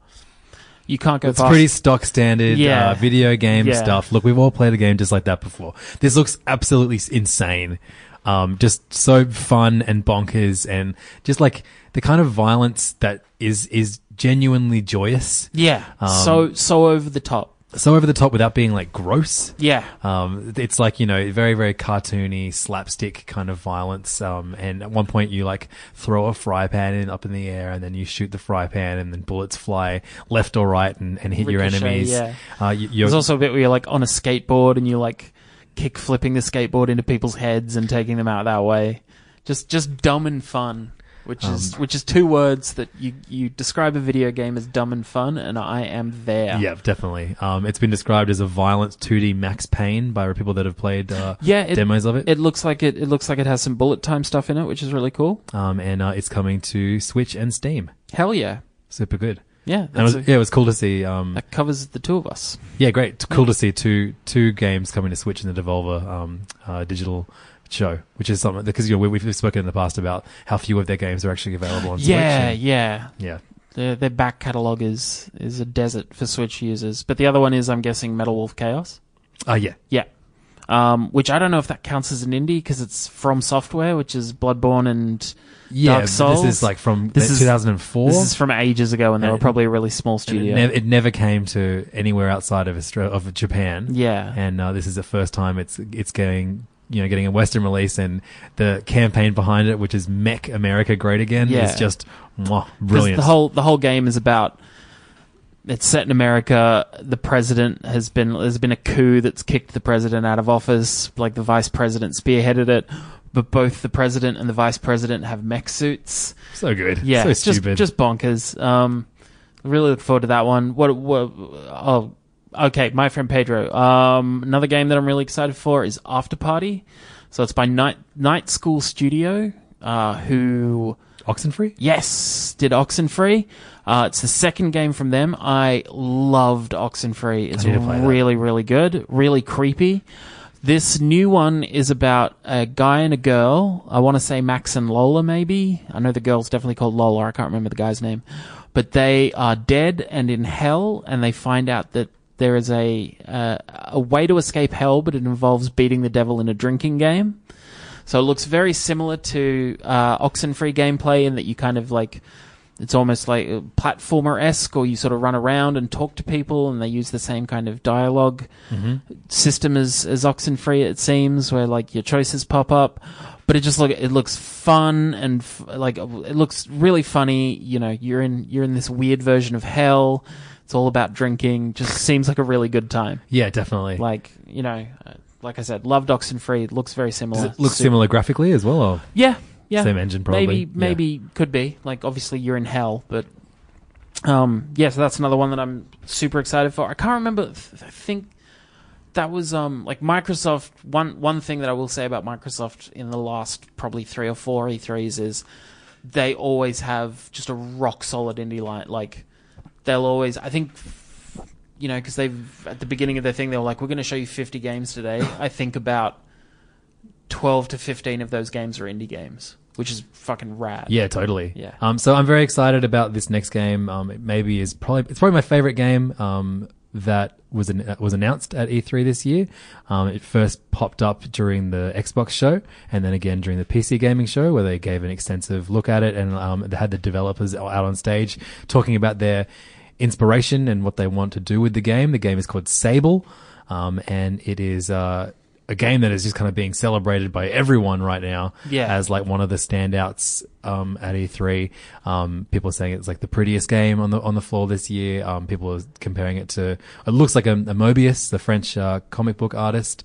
It looks like one of his comics. My wife hit me up on Messenger. So you're who, sorry? My wife.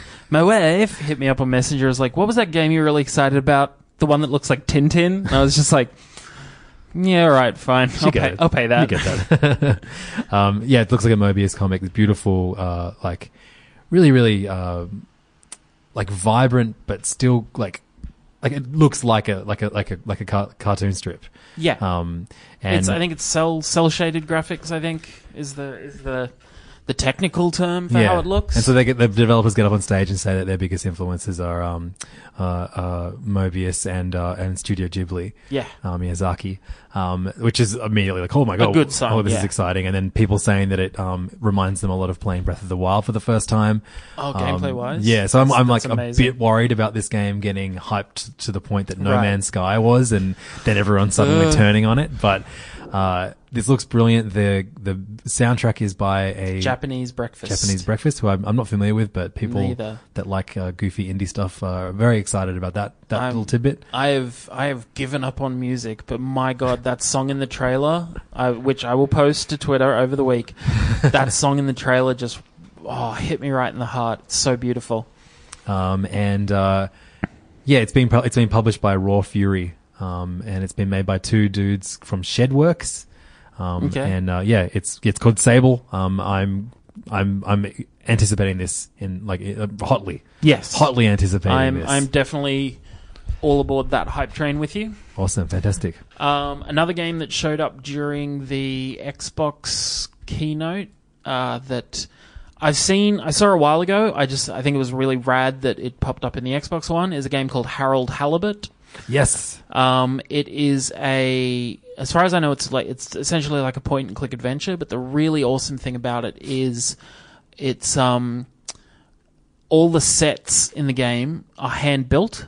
They're all models, and they've used this sort of, I don't know if they pioneered the technique, but I think it's rarely been used it hasn't been used in video games before, where it's kind of like digital stop motion. So they scan these like 3D models into they hand kind of craft these 3D character models, then scan them, like 3D scan them very detailed, and then animate them in the game, like animate them using software. So it's like, it's a real model, but just being animated digitally. You play as this guy, like, it's set on I think a space station that's crashed into the ocean on a planet, and so it's all about you're a guy. I want to say janitor, but that might be Space Quest throwback. But you're a guy that's just looking for a way to get out of the ship and off this planet, essentially. Not many details about it, but I think it just the look of it is incredible. It almost like I hesitate to say Wes Anderson-esque, sort of. Because then we'll be disappointed if Jeff Goldblum isn't it. Yeah, exactly. He plays the ocean. So not many more details. I just think it was really awesome that it showed up in the Xbox keynote. Definitely. Like cool that they're getting that kind of recognition. All right, game for game. Another Xbox game that showed up during Xbox's show was one that I've seen a lot of people kind of respond negatively to. Because it reminds them so much of Zelda, but like a really cute version of. The game is called Tunic. Yeah. And you play as a fox, and it's an adventure, kind of top-down adventure game. Yeah. Where, you not really, it was isometric, but isometric, sure. But you're collecting, magical artifacts and upgrading your stuff to set things on fire and unlock puzzles. But yeah, I'm pretty much describing a Zelda game. Yeah. It looks a lot like a Zelda game, but the art style is pretty drastically different. Yeah. I'd almost say like tilt shifty, like everything looks like a tiny toy kind of thing. Yeah, totally. Yeah. I thought it looks really, really sweet, and that genre of game, it always appeals to me. And so there were a few like little things, like at this point I'm not sure if Sable is coming to any platform besides PC. Windows and Xbox. Of course. But if both Tunic and Sable, and you can hold me to this, come to Xbox, I will buy an Xbox. That's big. Yeah. That's huge. Of course, this means like PlayStation will announce they're both coming tomorrow. Yeah, exactly right. And they're both exclusives to PlayStation. Like, how'd that happen? Interesting to note for Tunic, the developer is Finji, who are known for Night in the Woods, which is a game I think both of us go, we got to play that game, yeah, and then we never get around to it. They're also working on another game called Overland, which is like a turn-based kind of like, it's some kind of weird monster apocalypse, and you're trying to survive. It's cool to see them doing more gamey games, because what made me hesitant to play Night in the Woods is that I don't really like story-based of course. games, like, choose your own adventure-esque games where you don't really play a game. Oh, you're going to hate Oxenfree, but you shouldn't, because it's amazing. Okay, but maybe that will be what convinces me otherwise. Look, I loved Overwatch, but that was just gaming. Firewatch. No, Firewatch. Right. Very different. Yeah. Oh my god, a combined Overwatch Firewatch game. That would be very interesting. Just all the Overwatch characters with really big clunky hands. It's the same as Firewatch, but you play as a giant gorilla this time around. Yeah, so cool, like amazing to see that from Finji. Although I'm kind of like, look, Overland was announced a while ago and that's not out. Now they got Tunic. This was pretty far along. It's always weird to see, especially something like an indie dev where it's like, hey, we've got a new game coming out. And it's like, but what about the other game, Ewan? Like, Double Fine did it a while ago when Broken Age wasn't even finished, but they were announcing like 2 or 3 other games we're making. And it's like, we all backed it on Kickstarter. Can you just fucking finish Broken Age, please? What else have I got on this list that looks dope? Planet Alpha. Not a lot. I think this was another one that just showed up as a snippet during the Microsoft keynote. Yeah, they did a very long montage with heaps of interesting looking games in it. Yeah, but that's the thing. Planet Alpha didn't show up anywhere else it wasn't in the PC gaming keynote. It was just that little snippet. But it's a left to right platformer. Ooh. I love those. Yeah, inside, what up? But you play an astronaut exploring a planet, and it's just the little snippet of gameplay they showed is just this really lush, interesting world that you're moving through. Like one of those games where it's just like, I think when we had a meetup over the weekend, another member of this Facebook group, a very nice lady called Beck Crew, made an interesting point where you totally sounded like an idiot. Jerry, like, oh, nice lady. Nice, even. Yes, a fellow member of EPAL's Beck Crew made an interesting point that she likes to play games where she wants to visit the world they're set in. Mm-hmm. Because I was like, oh man, Fallout 76. And she was like, I don't want to live in that world. I don't care. So this is one of those games where it's like, I want to live in I want to visit the world that this is set in. Nothing really interesting about the developer, Planet Alpha Team, so they were set up literally just to make the game. I guess see what they've done afterwards. So one of the games announced during the Nintendo conference was a pretty big announcement that had been predicted by the Kind of Funny guys on their podcast. So I kind of was aware of this game because of their excitement in the lead up to E3. Right. And it's a game that was previously only available as an arcade game. Yes. And only in America, I guess. Sure. Maybe outside of America, but never in Australia. The game's called Killer Queen, and it's being released on Switch and PC as Killer Queen Black. It's a real-time strategy platform video game with like an 8-bit style, developed by Bumble Bear Games and published by them too. But it's when you play it in an arcade, it's 10 people, 5 versus 5, and it's almost like a kind of like a sport kind of game where you also shoot, but then you collect the things that you gain once you kill the enemies, and you kind of like it looks like you're having to do a whole bunch of different tasks. It looks like a really great esport game. Sure. But I'm kind of bummed that I'm not able to play this physically in an arcade, but being able to play it, because the setup looks really sick, but it also looks like a great Switch game too. But the one big difference between Killer Queen and Killer Queen Black is that it's no longer 5v5, it's 4v4. Right.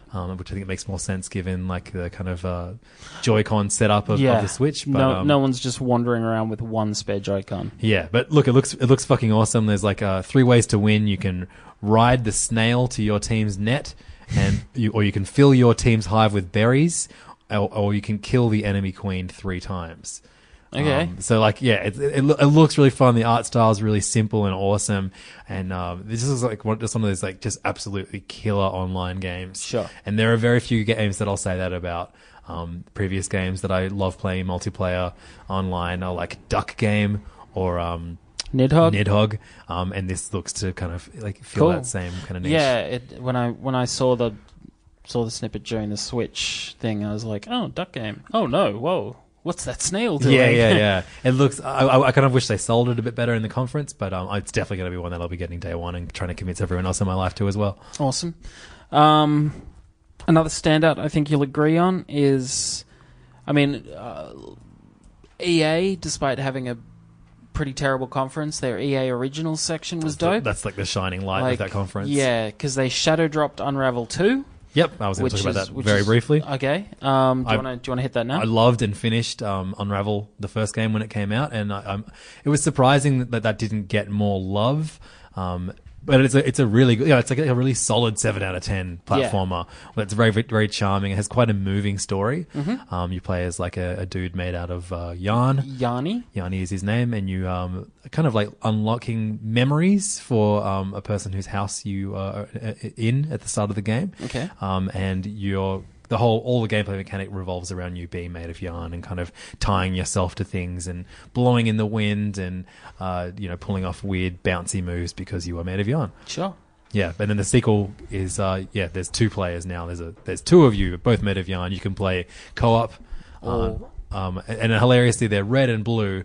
And which device has a red Joy-Con and a blue Joy-Con that would be great to play this co-op in? TurboGrafx. That's right, exactly. But it's not coming. It's not coming to Switch, bizarrely. Oh, that's that's dumb. Yeah, but maybe it will in like a deluxe package at some point later in the year. You don't get to be the most hated company in America by releasing good games for Switch. But the other game that they dealt with during the EA Original section was Sea of Solitude, which looks pretty cool in my opinion. Great trailer. I'm not sure what kind of game it is, but it looks cool and the art style's great. It reminds me of... It seems to remind me of a game I played a while ago on Steam called Submerged, which is where you are a girl exploring a sort of a city that's partially submerged to try find medicine for your brother. So you kind of you drive around in a boat, and then there's climbing and sort of 3D platforming sort of stuff to explore. You know, you climb up these skyscrapers to explore them, sort of thing. I don't know if it's exactly like that, but the game is sort of based on how loneliness can turn your perception of yourself into like a monster, essentially. And so it's all about kind of harnessing that monstrousness, it seems. I mean, they didn't go into much detail, but the game definitely looks cool, and, you know, I'll pay attention to EA Originals more than I'll pay attention to the EA Sports. Definitely, and they got the dev on stage, and she just seemed really, really stoked for them to be making the game. And apparently, the EA Originals doesn't make EA any money; they lose money on making these games. Yeah. So I think that's pretty noble, you know, for a company that do very little noble things. Pretty cool of them. Yeah, like, there was a lot of ignoble stuff that happened during during that conference. That is the opposite of noble. Is it really? Yeah. Ignoble. Ignoble. Don't say I never taught you nothing, Levs. You got anything else? That's it for me. That's it for you? There's that one game where like every pixel is randomly generated. Yes, Noita. Noita. Made by Nolla Studios, which is a small team in Helsinki. It looks kind of like it's a, you know, sort of like a pixel exploration, like side-scrolling, platforming kind of combat game and exploration. Just tried to say exploration 3 times and fucked it up every time. But the interesting thing about this game is you said that every pixel is physically simulated. So, by which I mean there's no block stamped patterns to make walls. You can do like if you shoot at a wall, the wall will disintegrate. If you know, yeah, exactly, like that kind of thing. So I think it adds a lot of kind of cool physical stuff you can do to the world to traverse through and solve puzzles and that kind of thing. And the art style overall, like even excluding the pixel thing, it just looks so cool. Yeah, looks really dope. Outer Wilds, which is a game by a studio called Mobius Digital Games, looks sort of like it's got like a almost. I hesitate to say this because it carries such baggage, but like a No Man's Sky kind of feel where you're flying through space and exploring planets. But this seems to be a lot more smaller in scale, a lot more narrative focused, a little bit cuter maybe, a little bit more wacky.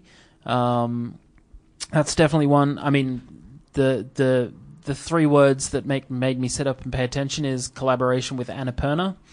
Yep. So definitely paying attention Sounds to good. that. Ashen, which is a game by Aurora 44, that's a New Zealand developer, sort of, dare I say, Dark Souls-ish. Again, got to play a little bit of this at PAX Australia last year. Very, very difficult, but really cool looking. Art style's really great. I will have a trailer up for this. Below, which is the new game from Capybara Games, which I'm kind of like, that was announced 2 E3s ago. Like, I'm sort of like, oh, really? Just yeah. Get it done, guys. Get it out. Children of Morta, which is a game, it's a collaboration between 2 studios, 11-Bit and Dead Mage. 11-Bit are responsible for War of Mine and Frostpunk, among other titles. This looks cool. It kind of reminded me a little of Hyperlight Drifter, like that kind of pixel style, isometric hack and slash kind of game. There's something in it where you play like a family that's defending a mountain or protecting a village from a mountain. What show is this one in? That was in Xbox. Oh, cool. It was in the Xbox one. Dead Cells, by a studio called Motion Twin, who mostly make web games. This is their kind of debut big title. Dead Cells has been in early access on Steam for ages, so I assume this means it's coming to consoles. Really fun, kind of like platformy roguelite.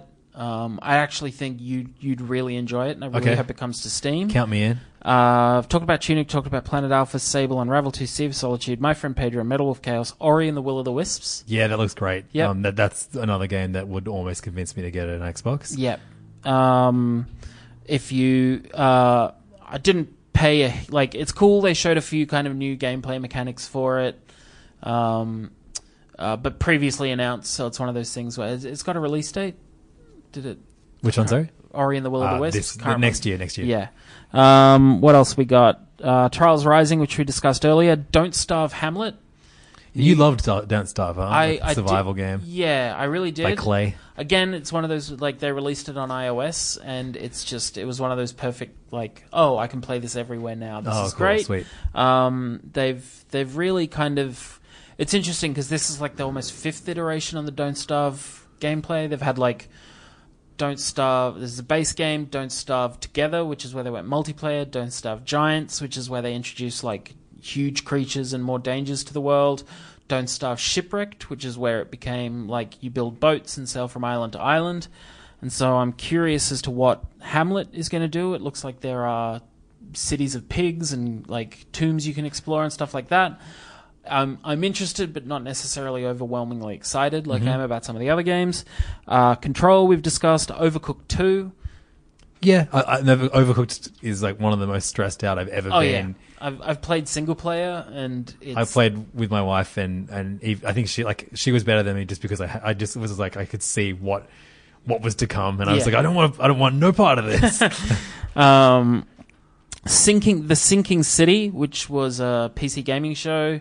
It's a Lovecraft-inspired sort of third-person exploration game, based on, I think, Mouth of Madness by H.P. Lovecraft, which is where you're essentially exploring this city that's partially underwater, you're like a detective or something, and you're trying to solve a case. Looks cool. We'll post whatever I can find about it. Maneater by Blindside Interactive, which is a spin-off of a multiplayer game called Depth. Depth was a game that was scuba divers versus sharks. So right. Maneater is a single-player action RPG where you play as a shark that's trying to find like the fisherman that killed your mother. So you just swim around eating stuff and like awesome. Upgrading yourself. And really eat stuff and people. Well, you eat like other sea creatures. You can like kind of beach yourself and grab swimmers from beaches and stuff like that. It just looks dope. And then the final one on my list of stuff I was interested in is Rapture Rejects.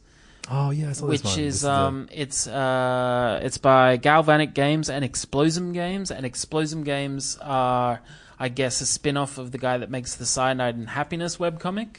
Oh, this one. Yeah, this is the final of 3 the Battle Royale games announced during the PC Gaming Conference. And with the exception of Midnight, which I think just nailed the formula really well, I don't much care for Battle Royale games. But the reason this caught my attention is it's an interesting remix of the Battle Royale formula in that it's not third-person or first-person shooter. It's like almost isometric in the Cyanide and Happiness art style. Which I'm not a fan of the comics, but it actually translates quite well to video game. Yeah. Like the idea of the game is that the rapture has happened, so you play as someone who didn't get raptured, and you're just running around killing people. Cool. Like I said, it's an interesting wrinkle on the Battle Royale formula, which was sort of like, I'll pay attention to that. That looks cool. Yeah, it looks like you're just kind of finding whatever weapons you can find in this kind of like abandoned world. Yeah. And so you can think of like household appliances and stuff. It looks way quicker than like a PUBG or a Fortnite. Like I like Fortnite, but more often than not, you'll spend 5 minutes running around and won't see anyone and then die. That's our insanely long list of games that we're looking forward to that were announced during E3. Yeah. As you can see, there's no shortage of them, which means this is going to be a long and fruitful podcast. Indeed. They will... Some more release dates would have been nice. Like, I think out of that whole list, maybe 2 games were shadow dropped. Yeah. Man, I love shadow drops. Yeah. What do you love more? Do you love, and it's available right now? Or do you love, and one more thing? It's available right now. Oh, yeah. Sometimes it'll be like one more thing, and then they'll like do like a sudden trailer, like when they did the hacking Cyberpunk. Oh, of Microsoft's. Probably the and one more thing, because it's just one more game that's coming out. Yeah. Like I love a shadow drop as well, but it's like, I guess Unravel 2 is dope, but it's rarely like, I've been hanging out for that one for ages. Hollow Knight for me was like one I've been hanging out for all year. Yeah, but look, shadow drops are great, but I'd much rather more games have and it's out on September blah or August. Like I'd much prefer a set release date. There you go. Yeah. Well, if we missed out any game that you're excited for, let us know. allthesmallgames@gmail.com is our email address, or you can follow us on Twitter at allthesmallgame. No S on the end. No S, ran out of characters. You can also find us on Facebook, facebook.com/allthesmallgames, and individually we are on Twitter and Instagram as 16 Tacos for John, and at LevDog for me. Yeah. If you would kindly like to go check out my other podcasts as well, while you're here, Hey Fam, Serious Issues, The Mitchin, and Old Raps. This is the week to do it. Unlock that secret message and reveal the secrets of the world. The secret is the friendships that we made along the way, including this one. Yeah. Pleasure doing this with you, John. See you next time. See you next time, mate.